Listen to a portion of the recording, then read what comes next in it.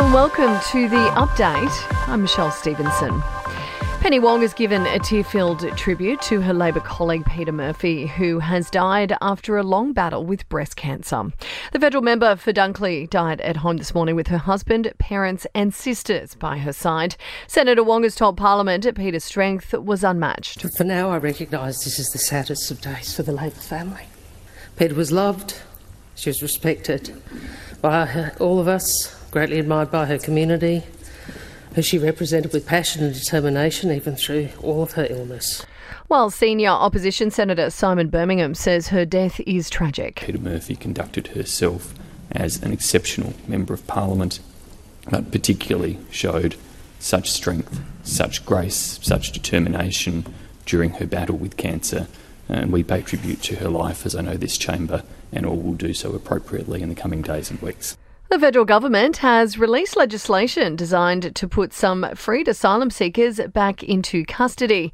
The changes would mean asylum seekers who've also been convicted of serious crimes can be re-detained, but the matter must be determined by the courts, not a government minister.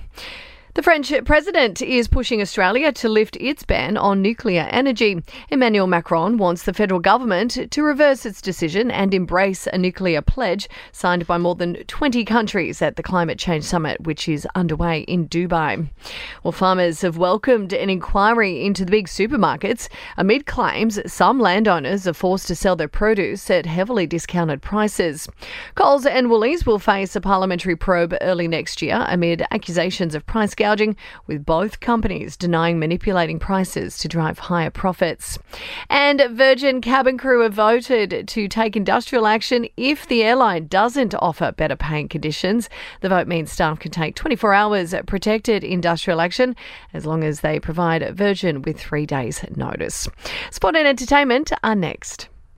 To sport, in the summer of tennis is fast approaching. Australian Open boss Craig Tilley has refused to guarantee Bernard Tomic a wildcard for January's slam as he stands to miss out on the qualifying draw. It's about if they're deserving. So the things we consider, their form of player coming in. There is a factor on looking at age in some instances because do you want to give the younger player an opportunity versus the one that's been the journeyman, been out there for a while?